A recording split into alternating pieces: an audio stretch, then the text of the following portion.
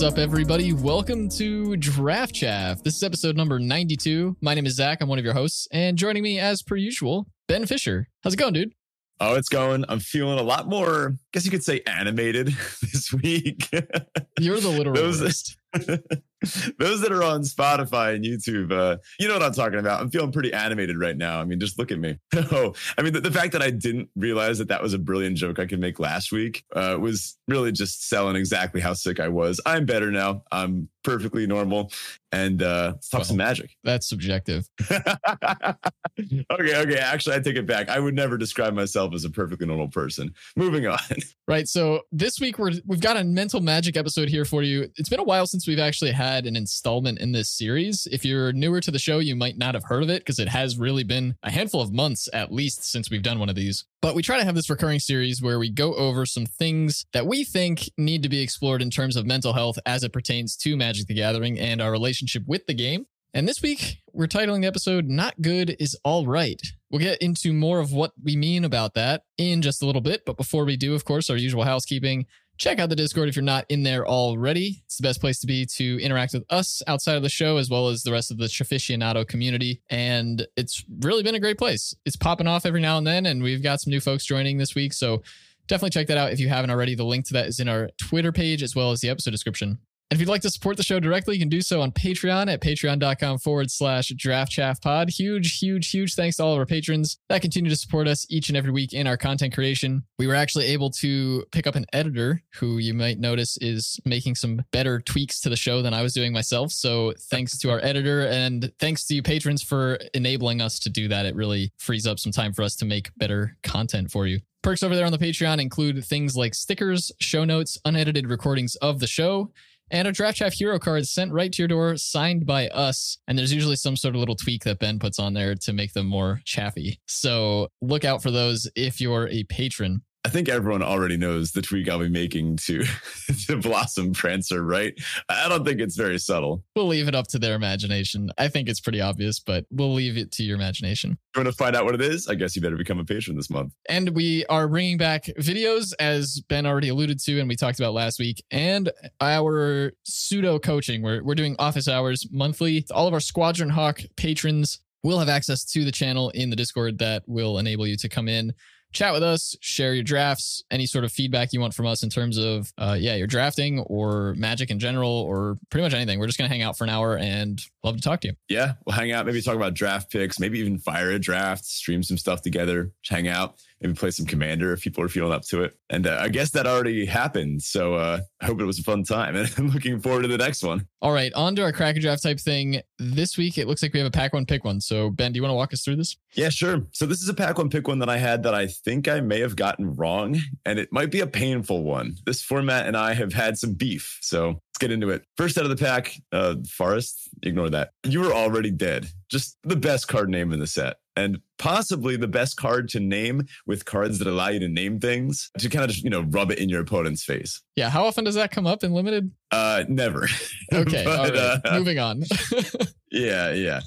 Next up, The Modern Age, a banger of a card. This is, 2 mana, 2/3 flyer, draws you 2. Yeah, you have to discard 2, but whatever. Next up, Skies from Rakoi, a slightly beefier Modern Age that takes a little more work to make happen. Also solid. Searchlight Companion, I really wish the token it made was an enchantment. I feel like that would make the black-white decks even stronger, which I've enjoyed those a good amount. Scrapyard Steelbreaker, this one I think actually could have been a little bit better. Weird, because we were talking, I remember before the set came out, about how, I think it was one of the Saproling or Thallid cards, Thallid Omnivore maybe, from Dominaria, was such a beater in that format. This looks a lot like it, but it's not quite as good. Yeah, we thought this card was going to be a lot better in this format, and it just turns out it's not really. Mm-hmm. Next up, Return to Action, the black combat trick that when something's about to die, it doesn't die. They've really been putting one of these in every set. I think it might be time to return to our series where we investigate some of the archetypal effects in each color, because this one has been showing up more and more. Yep. Harmonious Emergence, the aura that you can slap on a land, the green one. It's fine, whatever. Kind of a dull pack so far. Yeah, I'm not excited about any of this stuff. I guess I'm taking the Modern Age at this point, but yeah, nothing feels exciting. Yeah. Next up, Bamboo Grove Archer. There you go. There's a real... Calm down. Don't get too excited there. I mean, it's fine in the like green, white, go big decks, but I don't want to first pick it. Yeah, if you want to stay alive, this will help, but Ancestral Katana is next. Ambitious Assault. Really just not great commons. Skies from McCoy and the Modern Age, I think, are the only two standouts here. All right, well, surely our uncommons will do better. Surely. Mech Hanger. Oh. Yeah. When We Were Young. Oh. Great song by the Killers. Not the best Also Magic card. Serviceable, but not the best Magic card. Flame Discharge. Honestly, I took this card really highly at the beginning of the format, and it always underperformed. Target removal, and in this case, modified themed removal, just not really the best. So I think I'm still on the Modern Age. Yeah.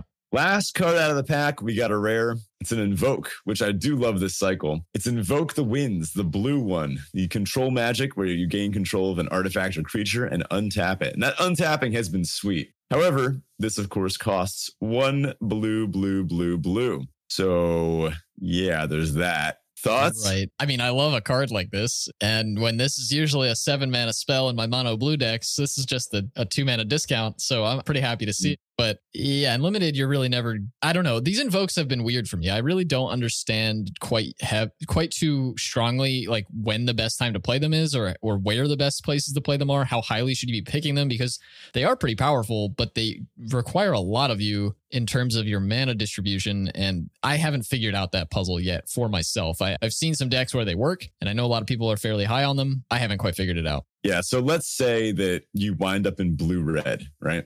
Which I guess you're not too happy about. But let's say you wind up in a blue-red deck and you're mainly red. Like, let's just say your seat happened to feed you mostly good red cards, but you first picked Invoke the Winds, right? Then if you're looking to play like a 10-7, like 10 mountains, 7 islands, you're never casting this. Not unless you have like a million network terminals or something like that, which I have found network terminal to be a card that I really want exactly one copy of in pretty much all my decks of this format, especially the late game ones. And even more so if you have these intense mana requirements like splashes or these kind of wacky 4-pip cards. Yeah, I mean, you're definitely not casting it on curve. You could probably get to it later in the game, though, which is why I think this type of card actually fits better into like a green-blue deck that just survives and sits there. Even then, though, I mean, we were talking about, was it Oath last week, where like sometimes you get to 7 and you still can't even cast it. Yeah, like would you not just take Oath over this? I think I would. Yeah. So the thing is, if you ever get to cast this, it's awesome. Like you take their best thing. It's the cool thing about control magic effects is that they are both removal spell and creature. Yeah, they have a high setup. You have to make sure it works, but you're killing one of your opponent's best things and getting it for yourself. And this one untaps it, which is a big problem. Sometimes if you control magic, their big flyer, you still just die because it's tapped and you don't get to block with it. And it doesn't help you stabilize. This helps you stabilize. But let's say that you do wind up in blue-red, even if you wind up where you're playing blue and like your seat was supposed to be blue, sometimes you won't wind up blue enough to play this. And sure, you can warp your mana to play it, but then you might not be able to cast all your red cards. Yeah, I mean, it begs the question, like, if you're first picking this and blue is open, are you forcing your deck such that this is a playable card? Or do you just ignore it even if you're in blue and you happen to end up in a deck that like can't really cast it? I think probably the latter, but there is probably an argument to be made where like if you realize blue is open and you already took this card in the first place, then like you just make sure you're crafting your deck such that you can play it. Because it's a really powerful card. We often try to dissuade people from taking 2-color cards first. You want to be able to play the cards that you draft. And if you take a 2-color card, you're making an awfully big bet that you're going to wind up in exactly that color combo. This is kind of similar to that, right? I mean, it's not quite the same because it's technically monocolored, but this is saying that you're betting so hard on that monocolor that, you know, you're saying, oh, no way am I going to end up splashing. Like, I don't know, if you take Oath first pick, you can just play black green and splash it off of a network terminal and like maybe a dual land or something, right? This, you don't have that flexibility. So I don't know. I took it here. I took Invoke the Winds, but I picked this as our Cracker Draft type thing today because I think I might have been supposed to take the Modern Age, which is just not fun. Yeah, I think the Modern Age was the safer call. I think in the decks that like could have played the Invoke the Winds, obviously Invoke is a much higher upside card. But I think on base, just ability to cast it and the effect you're getting for the ability to cast it, like in conjunction, I think the Modern Age was probably the correct pick. It's not exciting though. Like you said, I probably would have just taken the Invoke and like, if I don't play it, I don't play it. But yeah, I think the Modern Age was the correct pick. Yeah. Of course, I took the control magic because I can't believe you're trying to convince me to not take a card that has 4 blue pips in it. Oh, I'm not trying to convince you not to take it. I'm proud that you did. Yeah. I don't know. I think we've reached that point in the format where we know what like the junk rares are, and it's a little disappointing to open something that's junk, and it's a little disappointing to have to convince myself that I might have been supposed to take a common over a draft chaff worthy common. Like, this is some good chaff here, but I don't know. I like opening good rares and taking them and putting them in decks. Yeah, that's fair. All right, on to our Teferi Tybalt. This is a Roses and Thorns style segment where Ben and I share a high and a low from the past week. So, Ben, Teferi Tybalt. Well, first of all, I'm not sick anymore, so that's a pretty big Teferi, big W for me. There's been some stuff going on. I'm building a new Commander deck, which is always fun. I've been playing a lot of Commander after school with students and some other teachers. And Joanna and Elena, they've been calling me for a long time. One of my favorite cards in recent memory. And I've been picking up pieces. I've been actually building this one entirely from my own collection, which, I've just got a bunch of draft rares just sitting around. I've got Llanowar Elves and Elvish Mystics and Thundering Raijus and Goblin and Archomancers. And I was like, wait a minute, I just have a bunch of good red and green cards. Let me see if I can build this fully just from my own collection. And then one of my teacher friends did happen to give me the new red-green Commander deck from Kamigawa. I forget what the face card is called. Some snake, I think. Some snake guy. I don't know, whatever it is. And they gave me that. And that I'm surely going to be able to pick apart and find any missing pieces or maybe even some cool new modified things. So that's cool. I've been excited to get to test that out at some point. It's been a busy week, though. My brother's coming up to visit me this Friday. He's up in the area. But my brother, he's an environmental scientist, but I call him a sludge guy because he works for he goes around checking out groundwater and, seeing if sludges are good or bad or not. At least that's what I think he does. So I'll ask him if Toxrill is acceptable or not. Anyway, I made a good soup this week. That's always an exciting thing. Got a bunch of the ingredients to it in a pot. Was yeah, that's good. Soup. And last but not least, I'm playing in a tournament actually tomorrow, but a very different kind of tournament than I'm used to playing in. I'm playing in a dodgeball tournament for my school, where as a fundraiser for the 8th grade class to go on a field trip to Washington, D.C., they have a community cup where you buy in, compete. They sell tickets for people to come watch. So there's a teacher team, and I'm pretty prim and proper, pretty formal in school. I don't swear. I don't which I have to resist sometimes because it can be funny, but I'm a very straightforward and pretty cool and collected person as a teacher. When I play dodgeball, I'm an animal. I descend into savagery. And I told my students that if they want to see me as no one has seen me before, to come watch me play dodgeball. So I'm very excited for that. That sounds awesome. Yeah, should be good. My Tybalt this week, I came home to my apartment today to find that the heating had glitched out and that one room in my apartment was just significantly hotter than the rest. I went over to my thermostat and it was just grayed out. Couldn't really see it. So I just smacked it a bunch of times and it turned back on. Turns out it had been set to 76 or 77, which is pretty high considering what I usually keep it at. So I'm not excited for this electric bill. Yikes. Anyway, what's up with you? So my Tybalt is that I've fallen into a bit of monotony lately. Things have gotten, which maybe could be a good thing, but for me, it's been getting kind of boring. On the one hand, I've done really well with a bunch of habits and stuff that I've been trying to build, some systems that I've been putting in place to make sure I'm getting certain things done. But on the other hand, it's getting kind of boring. So I'm trying to find ways to spice it up a little bit, make my daily routine a little bit less static, I suppose. And so part of that might involve going to sit at coffee shops to do some work instead of sitting at my desk, things like that. I'm still mulling through what to do there, but yeah, things have been a little monotonous lately. My Teferi, and kind of a different way to combat the monotony, is that I'm trying to plan out some trips for the year. And I have one of the books. Some of my college friends and I go camping every year, so that'll be one this summer. Sweet. The rest I'm really not sure about, and I'm a fairly introverted person, and traveling alone doesn't really sound like something that would be super exciting to me, so I'm not sure how much of that I'll actually be doing, and I don't have a car. I would love to do some local-ish road trips. Yeah. Even if it's just driving out to the woods and getting an Airbnb or something for a weekend just to get away from the city, but I need to get a car for it first, so yeah, lots to consider with that, but yeah, looking to plan some trips in the not so distant future. Just let me know. I'll come pick you up from Hoboken, and we can drive around out into the woods. I've been thinking about flying to I think Austin is where my friend lives for spring break, and then I realized, wait a minute, I haven't flown since pre-pandemic. It's been several years since I've had to been on a plane. I've been how do I do all this stuff again? Got to go hunt the prices and check the times and see what the cheapest released schedules are, and there's like grids and stuff, and you can try to get it the day of to get it cheaper, but then sometimes it's more expensive. It's kind of a hassle. Might just not do it. Yeah, I mean, Texas is a bit of a distance. I suppose driving isn't something that you're super thrilled about, but it's a drive. Like, you could do it. That's true. I didn't even consider that. I think the furthest I've driven, I drove to Montreal from New Jersey once, and I drove to West Virginia from New Jersey once. I think those are the farthest I've gone. And those are both about West Virginia was longer. I think that was like 8 hours. I don't know. Texas can't be that much further, right? How big is the US? It's not that big, right? Texas is pretty small. Well, like here to Tennessee is about 17, depending on where in Tennessee. So like the western side of Tennessee, it's like a 17-hour drive. To get from Tennessee to Texas is probably, this is just completely off the top of my head, probably another 6 or 7. Like, comment, and subscribe if you know how long it takes to drive from Tennessee to Texas. If there's a listener out there that can tell us, despite having the access to the internet, and we are both sitting in front of machines more powerful than we're used to send people to space, and could easily just figure this out on our own. If you want to tell us in Discord, just let us know.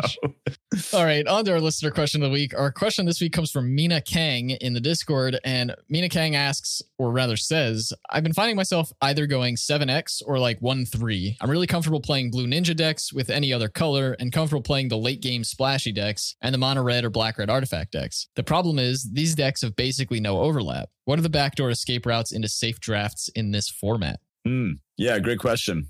To be honest, I found a similar problem. And I think making picks like the one we discussed in today's Crack a Draft thing is the way to do that. The Modern Age fits well into some of these decks because it's a power level pick, I guess. We're taking a card that we know is just like solid power level, and it's cheap, and it helps you get to the late game, helps you stay alive in the early game, helps you find what you need, over maybe this very, very narrow card. And kind of like Mina Kang mentioned, you kind of want these backdoor escapes when there's not a lot of overlap between these archetypes. Maybe the vectors in this format are just very narrow, and that might allow people to get a stupidly good late game deck or a stupidly good ninjas deck, hence the 7X. But then when you don't have that, I've also experienced this where sometimes you just kind of feel like your deck flopped and it didn't get a cohesive vector together. So I think the backdoor escapes in general, just from like an overall drafting standpoint, would be taking the power picks and kind of the safer ones that go into multiple archetypes, of which, as Mina Kang pointed out, there aren't as many, but we're talking about safe enchantment cards. Or honestly, Oath. Like, Imperial Oath just goes into everything because it's a high power card. It's splashable.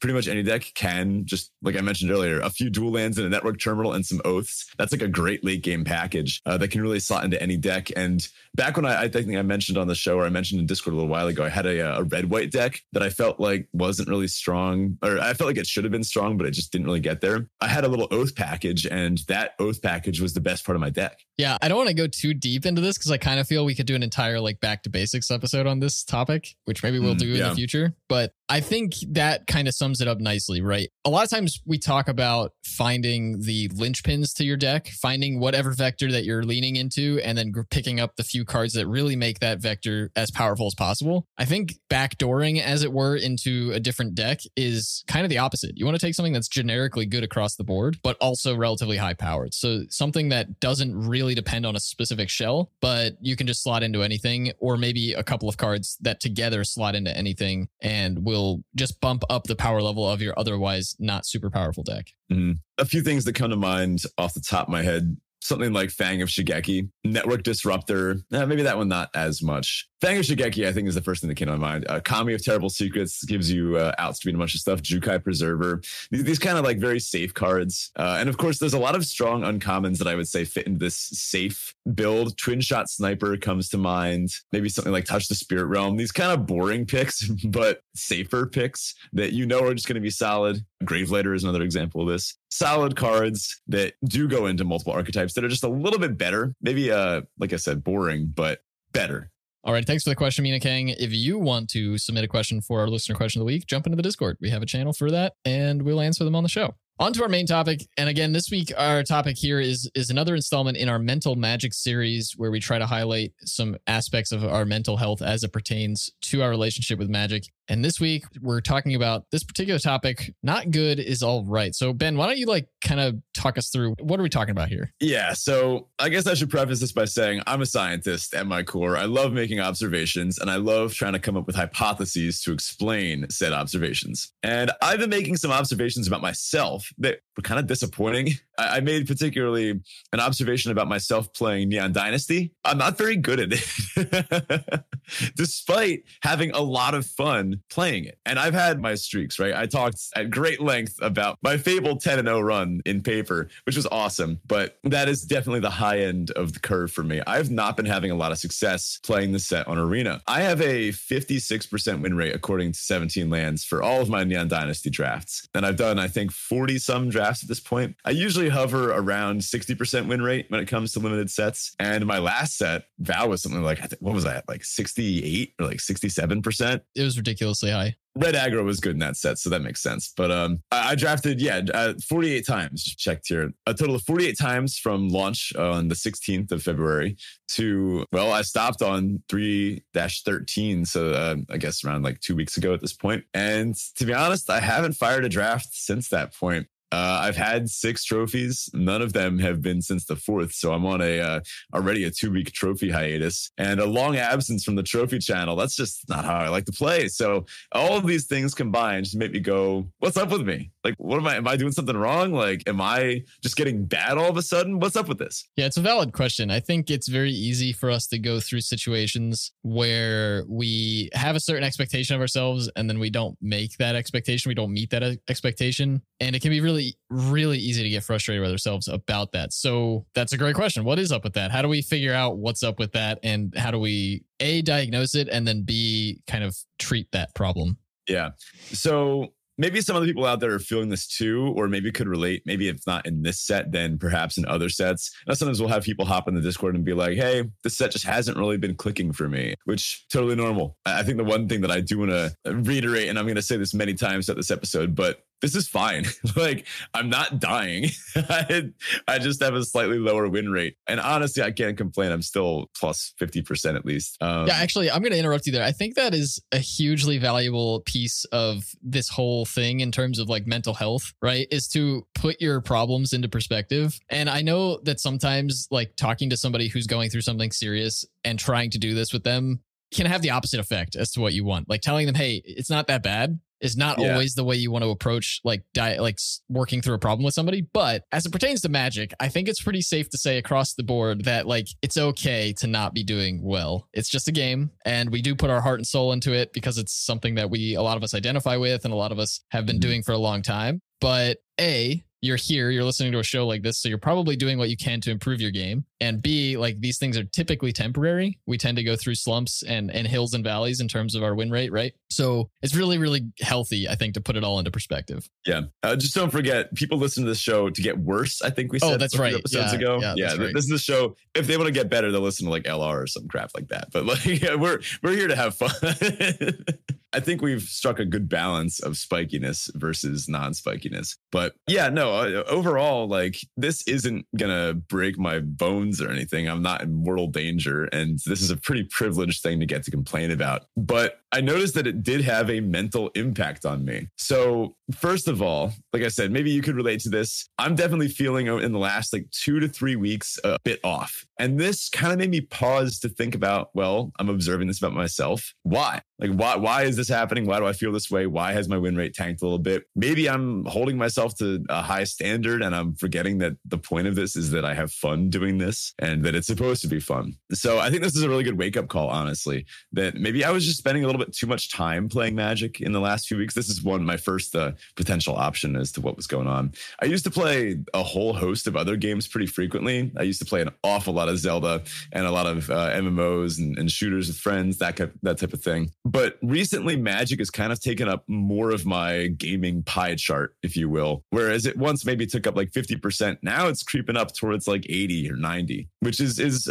not maybe where I want it to be. I think a balance is healthy. Even worse, when I'm on kind of like a mediocre streak, I feel like I have to keep going to improve my win rate. when if I'm not playing, I'm not in a good headspace, I might just continue to tank said win rate. Yeah, we actually did an entire mental magic on this topic alone, right? In the idea of like walking away from losses. But yeah, that's a good point that you bring up there, right? The idea that this aspect of my life is taking up some percentage of whatever pie of time that you're trying to talk about. In your case, you were talking about video games or games in general. And taking a step back to look at it and realize, like, is this actually consuming the mental bandwidth and time that I want it to? Like, am I okay with the amount of time and mental bandwidth this is taking up? Versus, did this get out of hand without me noticing? And should I scale it back? Right. And not to say that necessarily it's out of hand. Like, if 100% of your quote unquote game time is in Magic and you're still perfectly happy with that, that's great. Right. That's totally a personal thing.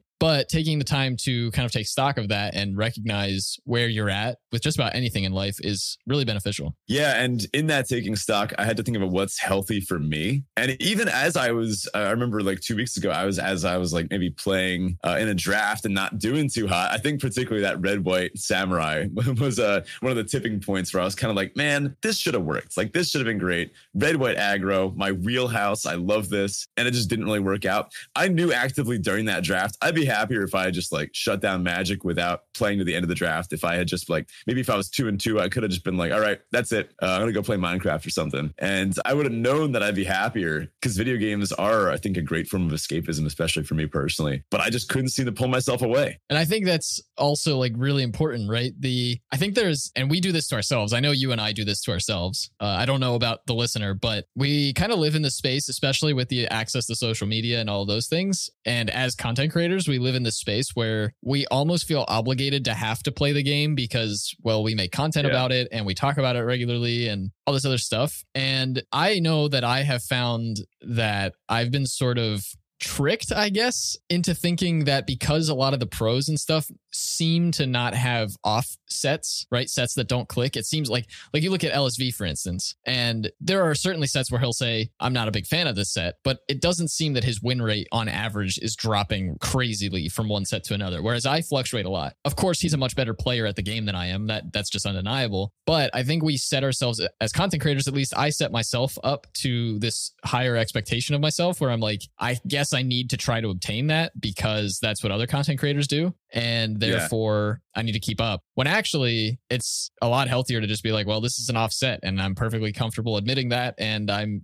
with you. This set has not been great for me, both in win rate as well as just like my desire to play it. It's just not there. And like I think that's perfectly okay. Like we said, not good is all right. Right. So I don't think I'd be a very good scientist if I didn't at least present some hypotheses to explain what I'm observing about myself here. I think my first thought is that this set kind of has a Kaldheim vibe to me, and unarguably great format. You know, there's a lot to do, a lot of really cool things. There's cool cards, cool designs, but I found personally the balance is off in a way that I guess strikes me personally the wrong way. The late game Oath decks / green decks versus the ninjas or sometimes mono red reminds me of Snow versus the white decks and sometimes like elves. So I guess the fact that even this dichotomy is so drastically different in both formats is a positive note. Like, even when Magic sets have similar vibes and similar energies and are a bit repetitive, there's still a ton of variety between them. Like, the archetypes and everything are so different,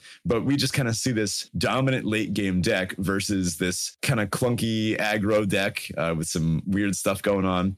And then maybe like one or two other offshoots that can find success. I felt pretty similar about Kaldheim. I got burnt out from that set similarly easily. And my win rate was actually equally lower there than what it usually was. So maybe sets like this, I don't know what it is about my personal intuition or personal enjoyments or even personal gameplay skill or draft skill. Something about these sets, I think, doesn't click with me as much. So is that a data point you're taking away as like when we see another set like this in the future? Because we will. This isn't going to be the last one. When we see another one in the future, will you set your expectations that way in the beginning to think, well, on the outset, this kind of seems to look like a Neo Kaldheim sort of set. Maybe I'm not going to pour myself into it as much as I have. Or do you think you have to kind of pour yourself in first to find out that it is that type of set? It's hard. I think I might kind of still have to pour myself in. And then if I do get burnt out, then I can just kind of accept, okay, it is. Let me see if this gets categorized with some of these other sets. I don't know. Looking at this set, I wouldn't have predicted that the balance would be off. I guess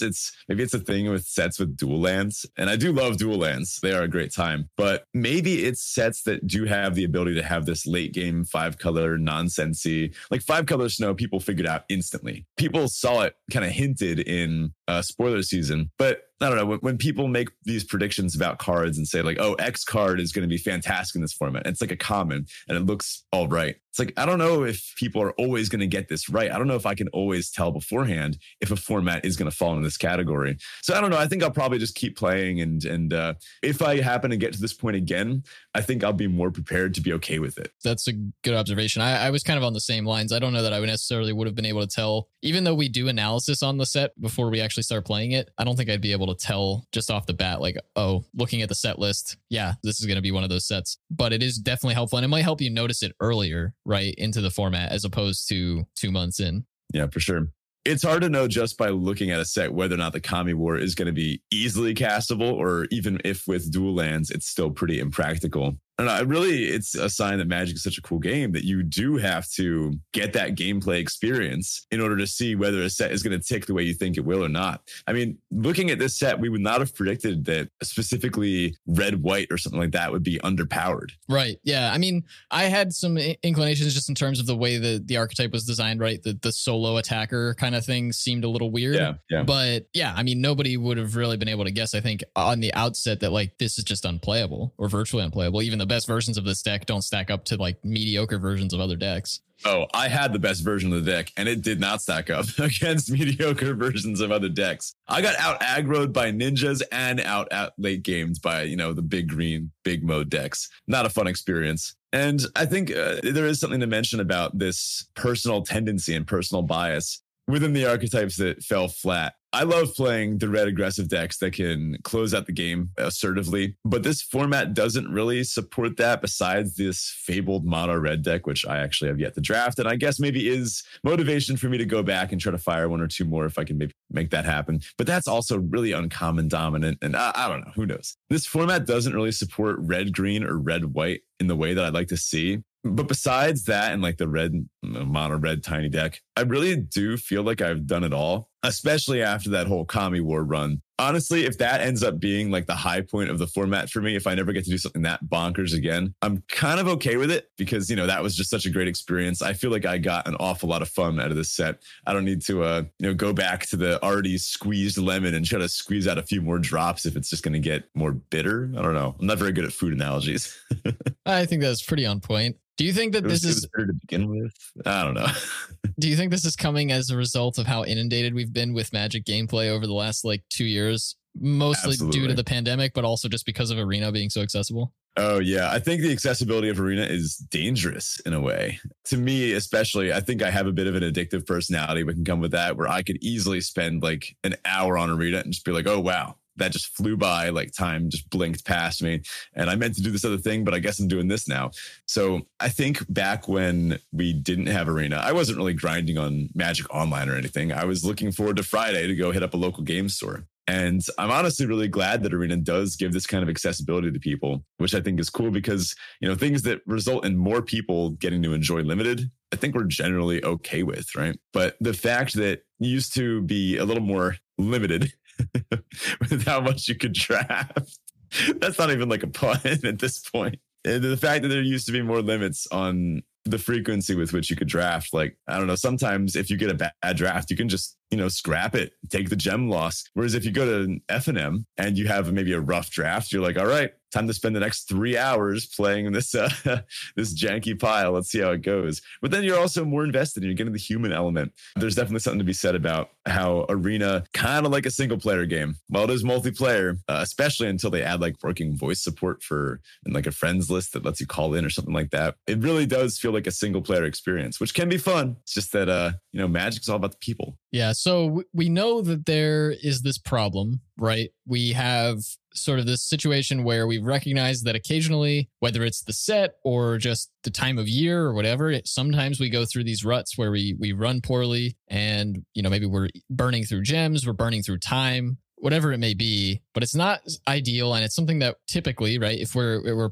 posing the problem in the first place, we'd like to change it. How do we go about doing that? What are some solutions to this problem? Right. So I've been doing some things with my time instead in the last few weeks. I think I recognized pretty quickly that the number one thing I shouldn't do is continue like drafting. I guess the extreme case is if I like dump $100 of gems onto my account and just blow it all in a rager and just, waste it all on drafts that I'm not having fun and I'm not winning. That's the one thing I don't want to do. So I think it's time for me to just pump the brakes a little bit. And as far as Magic goes, I haven't stopped playing Magic entirely. Like I said, I've actually been playing with students during lunchtime and after school, having some fun. But my students, a bunch of them have started coming after school and like pretty reliably. And they've started making changes to their own decks. Some interesting changes, but I found it a little difficult to kind of have to say, all right, let them learn why it's not a good idea to put that 5-mana 2/2 in their commander deck. But anyway, that's been a great time. And you're just kind of getting to experience newer players, learning the game and seeing their joy and their enjoyment of the game overall.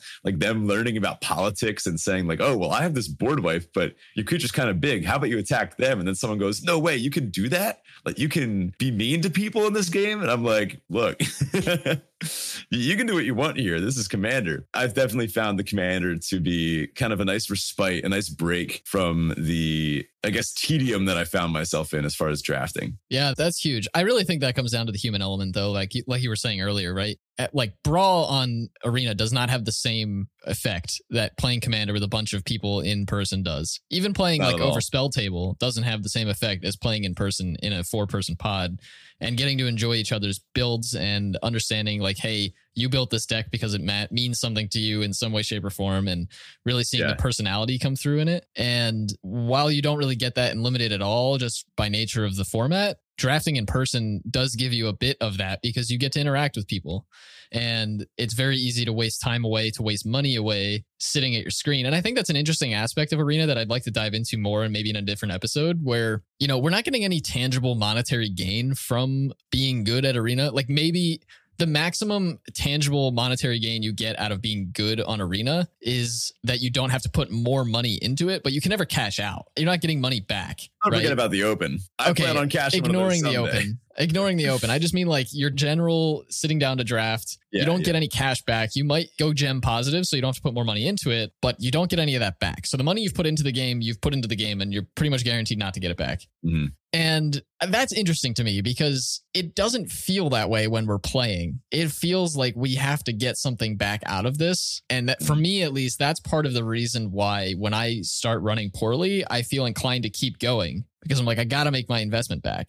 I've got it. And I have a very fiscal oriented mind. So I think about things from a finance perspective like that, but that's just not going to work for me. I'm not going to get anything back from it. All I'm doing is wasting time, which is another resource that I'd like to not waste. Yeah. You end up wasting both time and money in the worst case scenario. That being said, I haven't entirely stopped playing on Arena either. I've been playing a bit of Brawl, playing some Historic Ranked, which has been kind of fun. I dusted off an old Humans shell, made some updates. Honestly, some of the midweek Magic decks have been fun. The one this past week, they allowed you to play decks that had been legal from, I think, back to like... It was Return of Ravnica, I think. Yeah, the Ravnica set. That's been fun. I was playing Cat Pact, which, if you remember that one, that's the one where you play Demonic Pact. It's the thing that like draws you cards, deals some damage, makes your opponent discard, and then kills you. But if you can give it to your opponent, then it kills them with the old Harmless Offering. It's just a harmless offering. Nothing could go wrong there. That deck is a lot of fun to play. So I've been having some fun with that. Even dusting off any old decks recently? To be honest, I have played very little Magic outside of Arena myself. And it's been something that I've actually been thinking about a little bit. And hearing you talk about your Helana Lena deck has got me thinking about it even more. I've done a few, like here and there, I've built some new Commander decks online, but I have really zero interest in buying them or buying into them because I can't remember the last time I played Commander in person. I played a Spell Table game with a member of the Discord, like, I don't know, maybe a month ago now. And before that, I really don't remember the last time I played Commander. So part of me has started to realize that Magic is generally just a lower priority in my life at this point. And it's something like I'm not going to get rid of my Commander decks because when I meet up with friends who play, I want to be able to play because it is a hugely social opportunity. But Yeah. I don't see myself getting too into anything very new anytime soon. Mm-hmm. I mean, we've got some more exciting stuff coming up in the future. We've got Baldur's Gate, the new Commander Legends, that stuff. I think it's always just a matter of time until something piques your interest. And I know you'll be back brewing up a new Commander deck before we know it. Plus, I think we just got to start firing some paper games. Like it's been a while, but I'm not that far a drive, right? No, that's true. I just don't have a car. Oh yeah, no, I'm coming to you. That's what I mean. Anyway, just brewing up some more Commander stuff has been fun. Like I mentioned, this Halana Atlanta deck I've been really enjoying crafting. Perfecting my modern deck, which I think I plan on starting to take to more tournaments. I've been looking for some of the nice foil Takanumas and that kind of thing. Some of the nice full arts from the newest set that I've been trying to pick up. I think I need an Aganjo still. Yeah, I don't know. I think I can pick up some of those eventually. And I should try to get a good Lion Sash too. Oh man, I see like this is the kind of thing that makes me almost more as a collector as well as a game player. Like this is something that I think is a lot of fun. And then we've been doing a lot of good podcast stuff too. All this stuff with our new animations, which you can see, and we look awesome. And the fact that we have a video now, the fact that we've swapped over, we've got some edits going on, and switching to a whole new hosting platform, like all of this and setting all these things up, it's refreshing almost. Yeah, and I think that's actually something that is great to mention here. These comments that we've said might make it sound like we're really down on Magic overall. That's not at all the case. We're still very enthusiastic about the podcast. We're not going anywhere. We're still going to be making episodes every week. And speak for yourself. I'm out of here. I'm too busy crushing freshmen while they try to learn how to play Magic. Right. Well, maybe that could be its own podcast. But we're still here. Like, we still both love Magic. I think it's just a very healthy thing at sometimes to recognize, like, not doing well is okay. And that's totally fine. And we are going to push through it, and but you need to take that step back or you will start to hate the thing that you once loved. And that's a really dangerous spot to be in. So speaking of stepping away, what are some things you're doing besides Magic to kind of reinvigorate your love for Magic? Sometimes, I guess if you love something, let it go and see if it comes back. I don't think cards can walk or anything, but I guess I'll come back to them after I've been playing a lot of Minecraft actually. So it's that time of the year where every once in a while, some friends and I will just kind of fire up a server and hop on and see what we can do. There was an update not too long ago, and I don't know, this might be a bit of a controversial take to the MTG Arena community, but I will solidly argue that Minecraft is the greatest game ever made. I think a lot of people would agree with you, whether in the MTG community or otherwise. It's a pretty solid game. I love Magic. It is definitely the best strategy game ever made. I'd honestly put it way up there. And, this isn't saying my personal favorites. I think I definitely prefer Magic to Minecraft. But I think that objectively speaking, Minecraft might just be the greatest game. Like, just hands down. It's everything. It's everything and nothing at all. You could just go make a little house in the woods and start a farm, or you could go and create these incredible wonders of the world. Somebody made a library accessible in Minecraft to allow banned books into countries that weren't allowing them, because people went in and made a library and then typed out the banned books and put them in the Minecraft library, where Minecraft was legal in these countries, but say like the books weren't. Like, that's insane. That's like human connection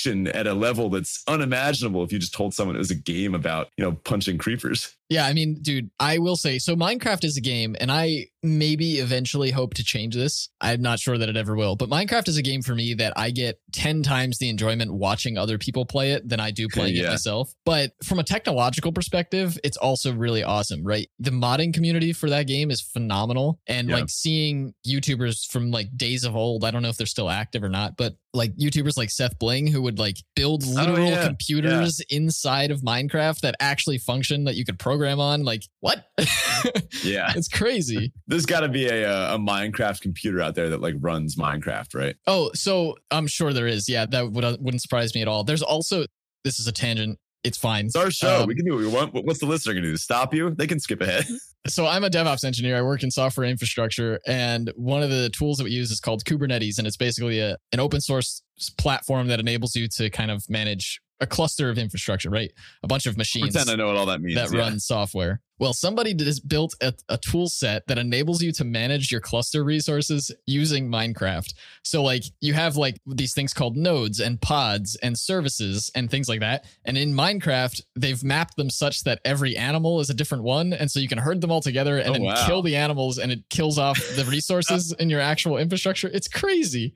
That's awesome. Like, how do people come up with this stuff? I know, right? Like actual companies could use that to like serve their software. Like I don't think anybody would, but you could do it. It's almost not even a game at this point. It's almost more of just like, I don't know. Yeah, talk about the metaverse, right? Like, oh yeah, Minecraft's been doing it better since when did it come out? Like 2013 or something. But so besides that, besides all the multifaceted uses, I found it fun to just kind of hop in a Discord call with some friends and just play Minecraft, staying up too late, just like middle school. Good times. I've finished some old shows that I've been meaning to finish. Finished the Book of Boba Fett. It was all right, in my opinion. Maybe not the best. I did predict like 4 different things to my brother who finished the show before me. And I was like, I bet this, and this are going to happen in the finale. And I think I got like 3 out of 4 of them. Wow. But so, maybe not my favorite watch, but, still entertainment. I just finished Cowboy Bebop, which is awesome. Absolutely loved it. Can't wait to rewatch it. Good times. But that's been a long time coming as well. Been doing more cooking. I mentioned I made a soup earlier. Yesterday, I spent like 3 hours just like making a soup, which as someone that doesn't tend to enjoy cooking, I've found that it's a nice change of pace to try to enjoy things that you don't often do.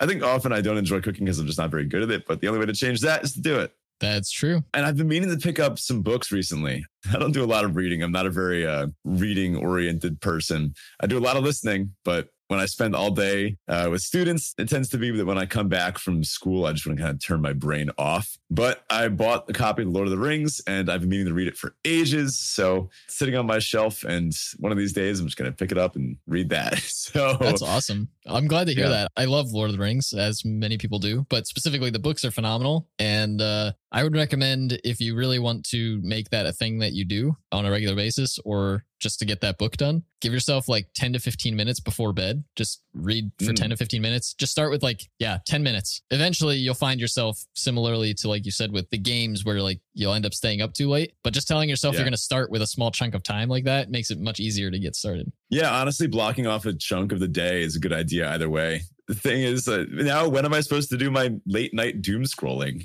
Do I have to pencil it in for after I read or before I read? Yes, I think the idea is that you just stop the doom scrolling altogether. But baby steps, dude. Fair. And honestly, I think it's been nice for me to clean up my apartment. After a week of being sick, I know this is a problem that some people will have. And this is typically, I have a very tight, clean apartment. But after a week of being sick, I just had cups everywhere that I just like left in different places. And I don't know, when you go to sleep with 100-degree fever, you don't really care like where the cup is. It's just not on your mind. So after a week of kind of my apartment falling into a state of minor disarray, I found it really refreshing to just kind of clean everything up, tidy things up, get everything back where it's supposed to be. And it's nuts how much your physical space can impact your feelings. Absolutely. Yeah. In a lot of ways, that your physical space is just a literal representation of what's going on in your head. And so like a lot of clutter in your living area probably means that you've got a lot of clutter in your head, and organization is great. So it's good to put those things in their place, and it makes you feel better. Having things all organized and stuff, and just looking at something that's pleasing to the eye just makes you feel better. Yeah. So after all this, what's next? I would like to still fire a few Neon Dynasty drafts here and there, but I think I'm going to keep living vicariously through others. Maybe I'll comment more on some people that have posted stuff in Discord about the drafts that they're firing, kind of live through that. Or, hopefully maybe during one of these office hours, we might get to fire something together. And again, just kind of focusing more on the human elements, the things that make me love this game in the first place. Because this is an awesome game, but if you ever get to the point where you are not loving it for, whatever reason, it's time to kind of take a step back, as I have done in these last 2 weeks, and say, what's going on here? How can I fix it? Yep. And remember, not good is all right. Actually, yeah, I feel like that needs to be our slogan going forward. Draft Chaff. Not good is all right. Good is, well, you know what? That is actually a really great tagline for the, because that is us in a nutshell. This show. Yeah, that's the show in a nutshell. Not good is all right. I mean, anytime we have like an episode that we're just not proud of from this point going on, we'll just be like, you know what? Not good is all right. All right. Well, that does it for us this week. Thank you so much for listening. We had a blast with this one. Hope you did as well. Check out the Discord if you're not already there, because, well, like Ben said, we're going to be a little more active there. We've got our office hours coming up, and it's just a great place to be. Our community is awesome. So check it out. If you're interested in supporting us directly, you can do so on Patreon at patreon.com/draftchaffpod. Huge thanks once again to all of our patrons. We really couldn't do this without you. So thank you from the bottom of our hearts. And if you want to reach out to us outside of the Discord, you can do so on Twitter. You can find me at Zach E. Hackett. You can find Ben at BetaFish1 and the podcast directly at DraftChaffPod. Thanks, folks, and we'll see you next week. So a bit more of a somber note here. Some things have come out recently regarding Michael David Lynch, specifically some posts by Benita Robledo. I think her name is pronounced. I highly recommend checking out her Twitter because honestly, in situations like this, it's really her voice is the only important one, where she posted a video and some text regarding some actions taken by Michael David Lynch in the past, who, as you all may know, we had on the show. And based on what she said, we've decided to pull the episode because we just don't feel comfortable letting ourselves be a platform for someone who it sounds like maybe not a great person overall, maybe not really focused on improving and changing and for the better, and especially not when their actions have so hurt someone like Benita here. So again, I recommend checking out what she posted on Twitter if you're interested in learning more. But we've pulled that episode, and hopefully we can maybe talk some more Commander in the future with some more good people.